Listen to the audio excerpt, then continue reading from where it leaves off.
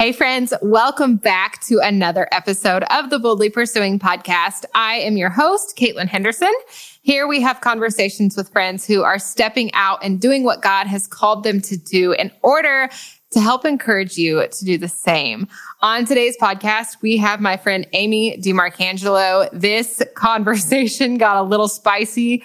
Oh, it was so good. And I am so excited for you guys to hear this conversation. I feel like we touched on so many topics that people have about faith, just these questions. We just hit on so many of these. We talked about the saying God cares more about your holiness than your happiness and why we should probably drop that saying.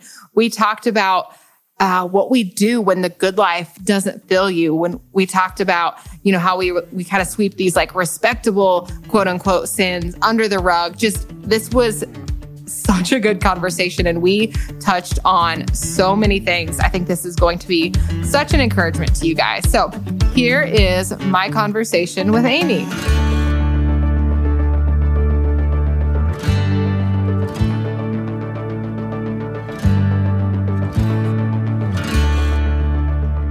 Amy, my friend, welcome to the podcast. Thanks for having me. I'm so glad we could finally get this scheduled. Finally, it's like the podcast that was never going to happen because it was just thing after thing that here we are. We're finally recording. We made it. It's so good to talk to you. Oh, I'm so glad. I've missed you, friend. I have missed you too. All right. For those that might not know you yet, would you introduce yourself real quick for our listeners? Yes. My name is Amy DiMarcangelo. I am the author of the book A Hunger for More, which released with Crossway this past May. I'm also been married for almost 14 years. I have 3 kids. Isaac is 10. He actually just broke his arm last night, so that's the fun adventure in our house. Oh, my word. His right arm, right at the start of school. So that'll be interesting. And then I have Reed, who is 8. And Tulsi, who is 7, and she's our daughter who we adopted from India. We have a dog, Santino. I never thought I'd be a dog person, but I have apparently become a dog person now. And I am a homeschooling mom. So life's pretty busy, but I do a lot of little things. So I write, I homeschool my kids, and then I'm also in grad school at Westminster Theological Seminary pursuing a master's in theological studies. I love that. Oh, your poor kiddo. Okay, this is really random. What kind of dog do you have? A Bernedoodle. So he's half poodle, half Bernese Mountain Dog. We have a golden doodle. Oh, really? Yes, but one of my friends just got a Bernedoodle, and it is the cutest thing ever. But I'm going to get in trouble from Jake for saying this. But you were talking about you didn't used to be you never thought you'd be a dog person. So we have a dog, but we also have farm cats, And my husband has never been a cat person, but we have the sweetest kittens now. And the other morning he was leaving to go to the ranch at like 5:00 in the morning, and he had his hot coffee in his like to-go mug on his arm. He was on his way to his pickup and he bent down to pet the kittens and spilled scalding hot coffee all over his arm. And I was like, you're a cat person. He was like, I am not a cat person. I'm like, you have 3rd-degree burns because you tried to pet the kittens before you went to work. And he was like, I am not. It is official now. Yeah. So every time now, I just crack up because I'm like, you're a cat person now. Who would have thought that Mr. Cowboy, like manly man rancher is burning himself trying to pet the cats before work? Completely off subject, but when you said that, I was like, okay, yeah. So we all become the things that we made fun of before. I mean, for real, I do things the way that I am with my dog now. I'm like, I used to make fun of people like this.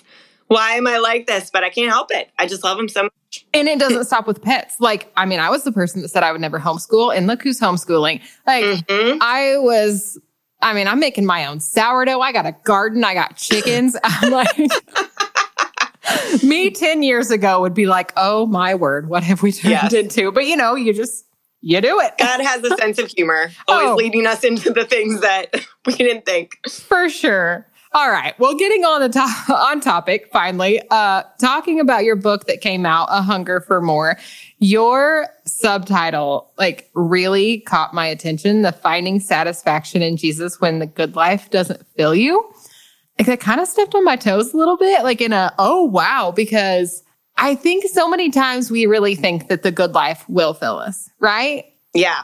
I think especially just in our modern day when there's so many conveniences available to us, so many comforts available to us, that and even in this culture of, setting goals, which is good. Like, I believe I set goals and going after, but then we can start to think like, well, if I get that, then I'll be happy. I mean, talking about this book, I have dreamed of writing a book for as long as I can remember. So it literally was like a childhood dream come true. But the book itself, it was, a gift from God. I enjoyed that process, but it didn't satisfy me. And there are just so many good things in my life. I think so. Part of the reason I wrote this book was my own struggles of feeling like, why do I feel like I still hunger for so much more when I know I've been really blessed? Like, I grew up in a stable, safe, loving Christian home. That's a lot of people, that's not their story. So I know and appreciate that blessing.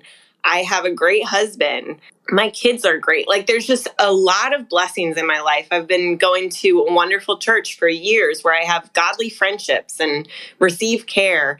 And yet, even with all these good things, so it's like I have all these good things lined up, and yet my heart can just be like craving more. And I think I used to view that as a bad thing. Like, well, this just means I'm discontent. Like this, God's given me all this. Why am I just not content? And I feel like the Lord, in the process of coming up with the idea for this book and then writing it, has just been showing me how the craving that we have is a gift from Him because He wants to satisfy us. So where I would want to try to hush my cravings because they feel uncomfortable, or numb them. I think that's when we turn to things as numbing agents because we don't want to feel that discomfort, when really that discomfort is an invitation to seek the Lord and to seek to know Him more and to know Him in these depths of whatever it is you're craving, whether you're feeling this craving for love and relationship, finding the deepest parts of that in the Lord. So this book was just the result of wrestling through, I have a good life. Why don't I feel satisfied? Is this sinful discontentment? And then realizing it can lead to sinful discontentment, but no, what it is God's invitation for me to know Him more. So I need to lean into this rather than trying to quiet this craving that I have. Yeah, I feel like you just described something that I have walked through recently. And I talked about this, I think I talked about it on Instagram the other day, but kind of along the same path, but like looking at success and how we view success. And I even used my book as an example of you think success is these big things, right? Like launching a book. And then when it leaves you feeling empty, you're so disappointed because you're like, that's the thing I've wanted for so long. And this summer I had this just crazy revelation of how satisfied I felt in the smallest moments every day, like with my kids in the garden and, little moments like that, where it was like, I felt like God was saying like, this is like, this is what I have for you. Like, it's not these big accomplishments where you're going to find satisfaction, but it's in me in these little moments through the day when it's often things that we would just like brush over or not think about. But it was just kind of this eye-opening thing, kind of like what you were talking about of feeling like it was a discontentment, but it was actually God saying like, hold on, I'm just trying to shift your focus a little bit. But I think I'm glad you said that because I think so many of us struggle with that, but I had never thought of it like you described as a gift. I had thought the same thing about this is discontentment. Why do I keep feeling like this? Like you're failing as a Christian, right? Yeah. And I think so much of that too is our bent towards self-sufficiency. So it's like, I want to come to a place where I have arrived. Like I have discovered God's will for my life and I have, conquered this and it's just that I don't want to feel that dependence on God. And so when God keeps bringing me back to this, even as He's faithful to lead me to walk in His ways, that when God brings back that uncomfortable feeling, it's because He wants me to live in a state of being dependent on the Spirit all the time. Like we are, walk by the Spirit. And like you're saying, in the ordinary things of life, like it's not just in these big things. It's in satisfaction is going to come when I'm engaging the Lord throughout the day in the minute, small, nothing to write home about ways. That's going to be where I get to know him more and get to know his surpassing worth. Nothing compares to the surpassing worth of knowing Christ. But I need to kind of to appreciate that. We have to be able to recognize like the lesser worth of other things. So when I see, this big thing that I'd always dreamed of doing didn't fulfill me. Oh, well, Christ fulfills me. Yeah. So I think there's just this constant wrestling that by nature that we have. And it's good because it's God wanting us to live in dependence on the Holy Spirit and wanting us to even just not take for granted what we know about him, but to dig deeper, when you've been a Christian for a long time. So I think that's I write about in the chapter. So each chapter covers a different thing that we crave as humans. So we crave wonder, just a sense of wonder and things being in a place where things are bigger than ourselves. We crave love. Everyone wants to be known and loved for who they are. And we want to feel that security of someone who will never leave us. And we all crave grace. So on that chapter, because I grew up in a Christian home and because I was sort of a good girl too, like I didn't just grow up in a Christian home. I think I genuinely loved the Lord and was following the Lord from a young age. So I used to struggle with feeling like I couldn't understand God's grace the way other people could. Because, if someone was saved from life, taking drugs or just really greedy and living for the wrong things for their whole life and then have this drastic change. And so I felt like, well, I already know about God's grace. I know I need forgiveness.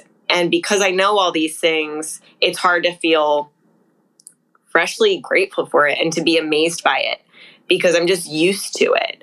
And so I felt like I, in a way, was missing out. Like, because I never had this crazy story, I'm just never going to get to be like the people who are amazed at God's grace all the time. Yeah. And through that, God just showed me, like, I just had a very small sense of, one, the seriousness of my sin. So even though my sin was more socially acceptable, just the seriousness of my sin and the greatness of his holiness.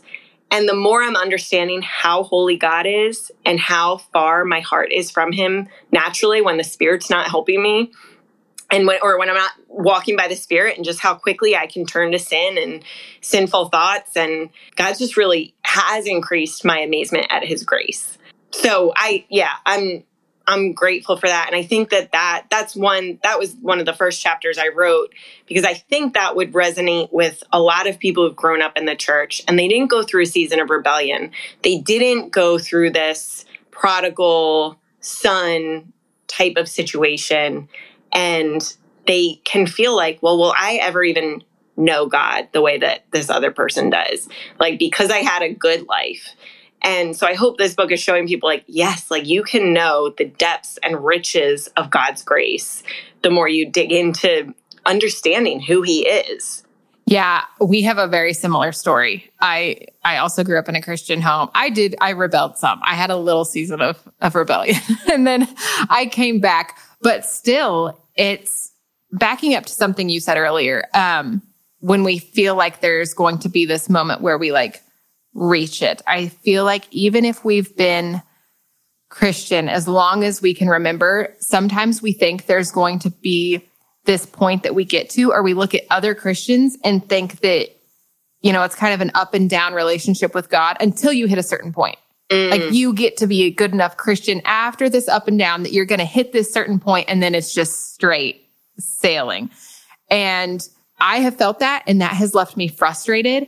And even though I know, like, logically that's not true, in talking to other people, I know I'm not alone in this, but I think there's this feeling of we almost get bored or frustrated with trying to stay close to God because we look at other Christians and are like, well, they have it and I don't. What am I doing wrong? So I think you kind of talk about that a little bit. What's your thoughts on that?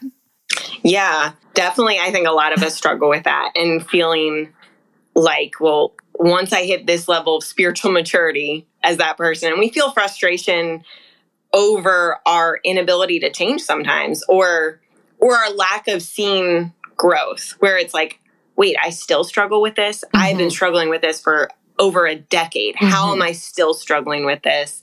And just wanting to, there's a good end of, obviously we want to fight and grow, like fight our sin, grow in godliness.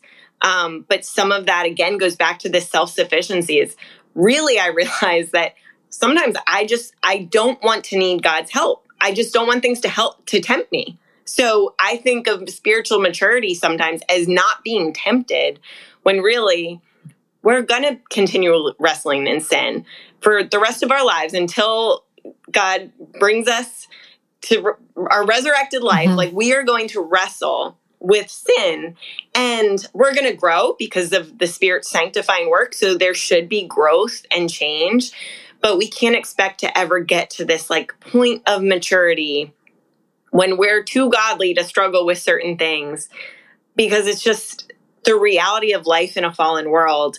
And that even those temptations are then an invitation to go back to Christ, to see him as the better thing, where when we fall and we taste the bitter fruit of sin, like, Christ is better. I knew he was better, and he is.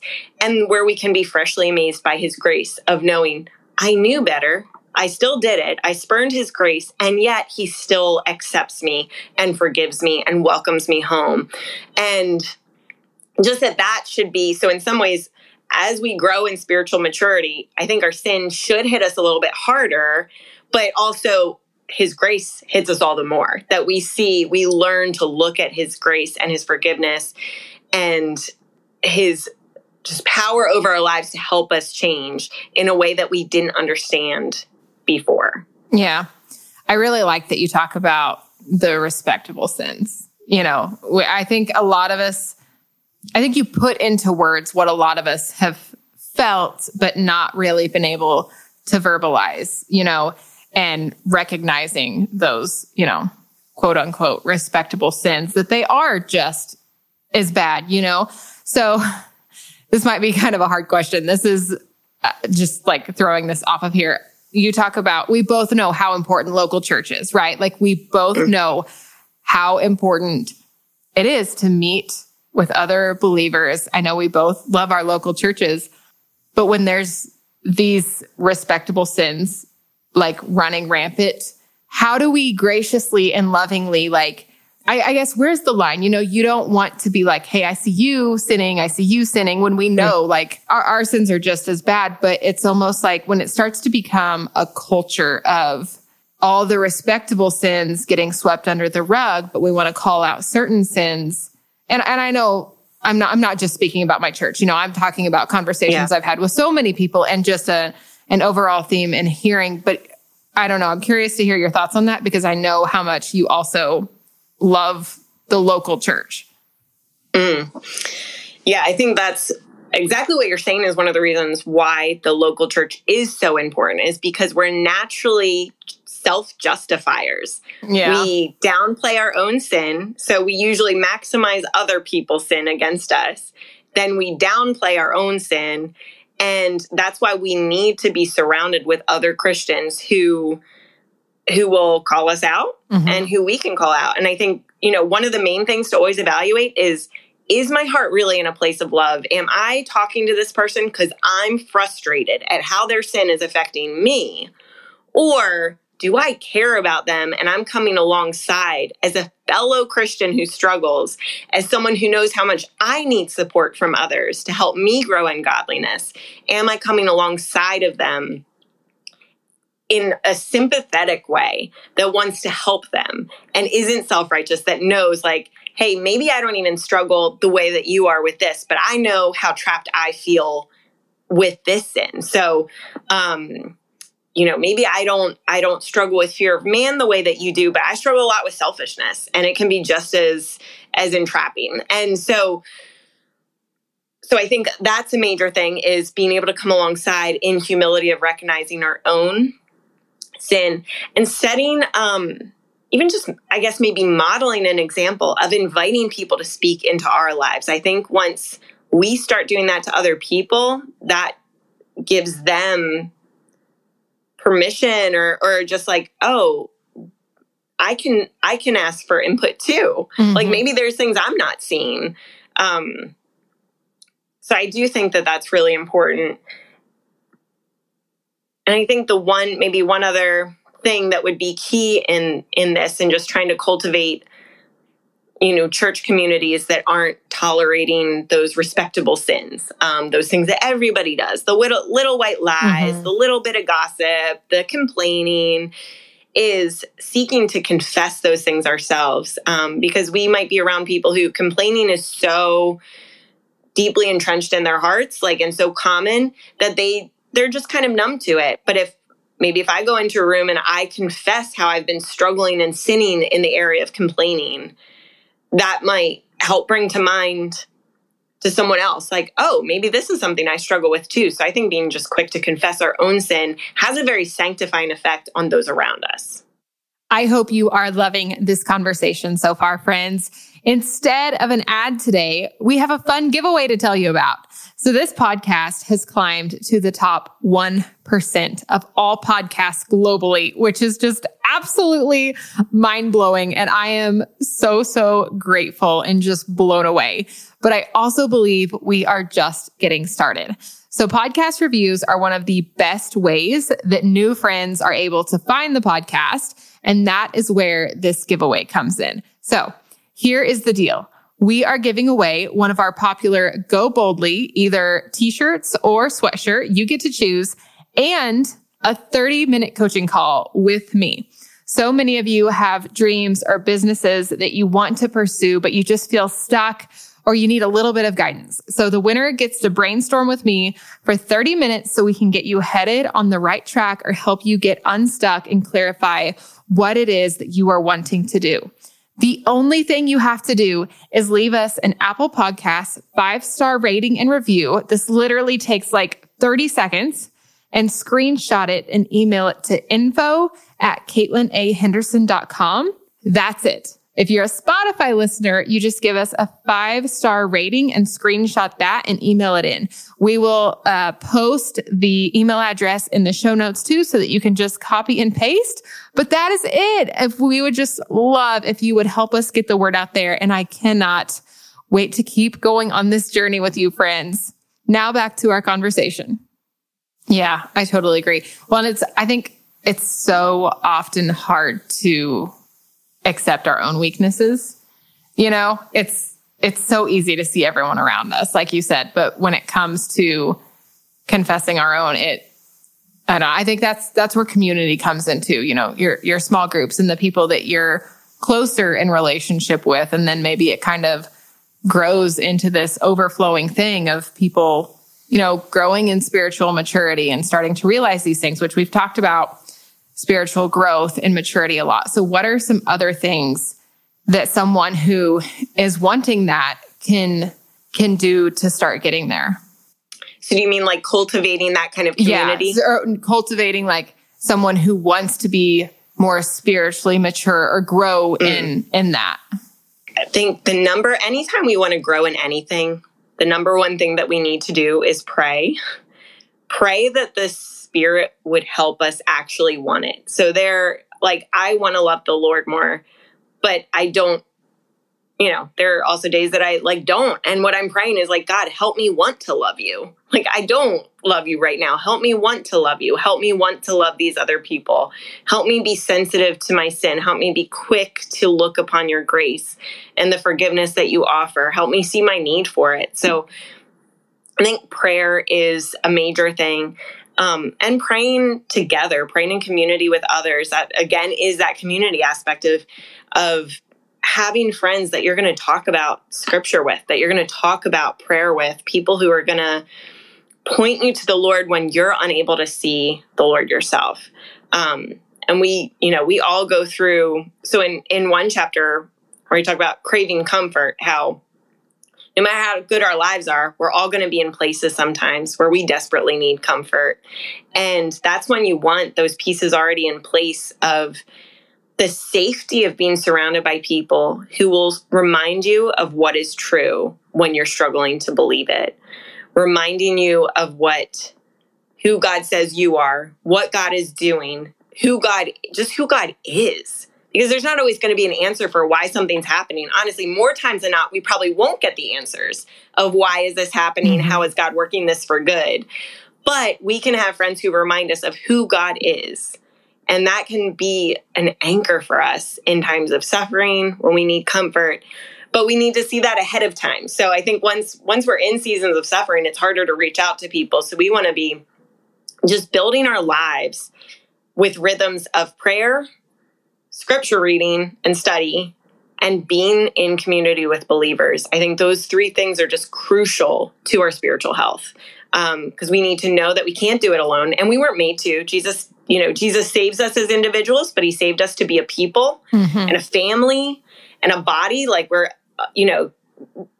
called the body of Christ. Like, so we can't just go off on our own. Like that's like chopping off your arm and expecting it to remain healthy. Like right. It's gonna rot away. Yeah. So we need to be connected to the body to stay healthy. And we need to be in God's word. We need to be sowing. And that's really important, especially when we're so used to God's word. Maybe if we have grown up and things are feeling familiar, or if you're a newer Christian and it's more that it's so confusing, going into the word and knowing that God has given us his word because he wants to be known. He wants to speak to us. So this Bible that we have is a gift. And we might not always understand what we're reading. We might not always get the big connections. It's going to take time. It takes diligence. It takes study. But God is going to speak to us through it when we go in with submissive hearts wanting to hear from him. And God's going to use those scriptures. Sometimes he uses them way later. Things that didn't feel like they were speaking to us, we might remember 6 months later when something happens. And so something that felt like a fruitless Bible study all of a sudden is like, oh no, this is my lifeline now. Yeah. And we got to have faith for that. That's part of like having faith for the unseen, that God is always working. So when we're sowing to the Spirit through prayer and scripture reading and fellowship with others, that we might not see this dramatic effect every day, but that over time, God is doing a good work and there will be fruit from that. And so even when it's dry and it feels more rote and just something you're doing out of habit, it's still important to continue because you're sowing in faith that God will bring fruit for the future. Yeah. And I think that goes along, made me think with like the community aspect. Like there's been times where I've been walking through something and unable to see what God is doing in it. But I have friends or family that from the outside looking in, they're like, it's like they have a different viewpoint of it. And they're like, hey, like, how do you not see like God is clearly like, doing this or this? And then it's like, oh, wow, I hadn't even put that together. So I think that's such a valuable point too, of why it's so good to have community like that, because God uses them too to help, get through to us. But then going back to talking about the community and like sharing our weaknesses, I've always struggled with being a people pleaser. I mean, I always have. And it's something that continues to be a struggle for me right now. And I have friends in my life now though, and like my husband, who are comfortable enough to call something out when they see it in me in a loving way, and it's uncomfortable. And I think even if you're not a people pleaser, like that can't be fun, right? That's probably not fun for anyone, but it's uncomfortable. And so this thought popped into my mind of just because something is uncomfortable doesn't mean it's bad.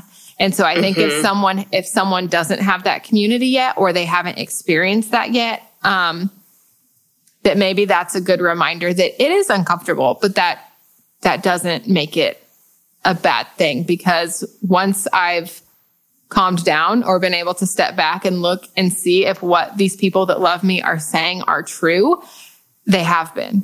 And it's been an eye-opening thing of, and it's not comfortable, but it's grown me and it's stopped me from getting farther off track than if I would have just kept barreling on my own. So you saying that just made me like pop back into my head of that's another aspect of, I think, why this community is so important. Absolutely. Yeah. And what you said is so that just because something's uncomfortable doesn't mean it's bad. That's so good, especially, I mean, just growth in general. Growth comes as a result of discomfort, things breaking down, things like that's just how, and hard work. Like, God made us to put effort into following him. And I think there would have been effort even before the fall. It just wouldn't have been distracted by sin. It would have been work that was good work. But now we have, we're called to put effort into it. If we just think like, oh, I'll just naturally grow in passion for the Lord and naturally grow in love for others, like that's not going to happen. Especially if our churches are growing, because the gospel is pervading every place, every people. We're going to be in churches with people who think different than us politically, who are in different, have different education backgrounds, different opinions on things. So building that kind of community is going to often be very uncomfortable. But that's part of what then spotlights like the transforming love of Christ, that we'll be people who are natural born enemies in fellowship with each other, because what we have in common is being saved by grace. And so if we expect that to happen easily, then I think we're not just having a realistic picture of like, no, we're coming with our own stories, our own baggage, and God's going to use that. The verse, iron sharpens iron. Like it sharpens iron by hitting against it. Like it's hard. Yeah. It's going to hurt. Yeah. And people are going to come up. Our weaknesses are going to irritate others, and others' weaknesses are going to irritate us. But God is doing that for the greater purpose of making us all, conforming us all into his image. Yeah. I love that. You talk in here about, you brought up God's love and the love of Christ. What about the person that thinks there's a catch, or the person that just struggles to believe it's true? Because I think sometimes we've all been there of like, is it really true? Like, what is the catch here? Yeah, I think that's probably one of the greatest hang-ups and questions surrounding our faith, is because God's love is so amazing and so unlike ours. Because even though we want to think that we have unconditional love, like I know my love's conditional. I know that there are days I love my husband more than other days. I know that there are days that one of my kids becomes my favorite and the other kid I don't want to be around. So, even though on the one hand, yes, I love my children. I would do anything for them. I'd die for them. But there are days like, I don't really like you that much. And so we presume that God's love is like ours, that it is steady as long as it's reciprocated, that it doesn't change as long as we behave. And all those things, all the weaknesses that we carry in love, we can project onto God. And the truth is, we see all throughout Scripture, and it's not just the New Testament, but I was just reading actually for my class today, for my seminary class, just how even in Exodus, like God delivered the Israelites first. The law didn't even come until later.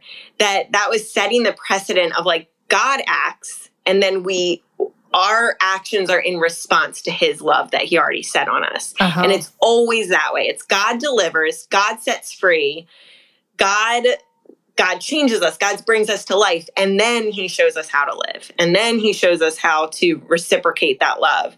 And so we really need to get that order correct, because if we think it is based on, God loves me when I'm doing well, God loves me when I'm growing, then we're going to have a very false view of God, and we're going to miss some of the most wonderful things about God and put way too much of our understanding of him on our own up and down all over the place roller coaster faith. And we can't rest on that. We rest in the fact that God's love never changes. Jesus is the same yesterday, today, and forever.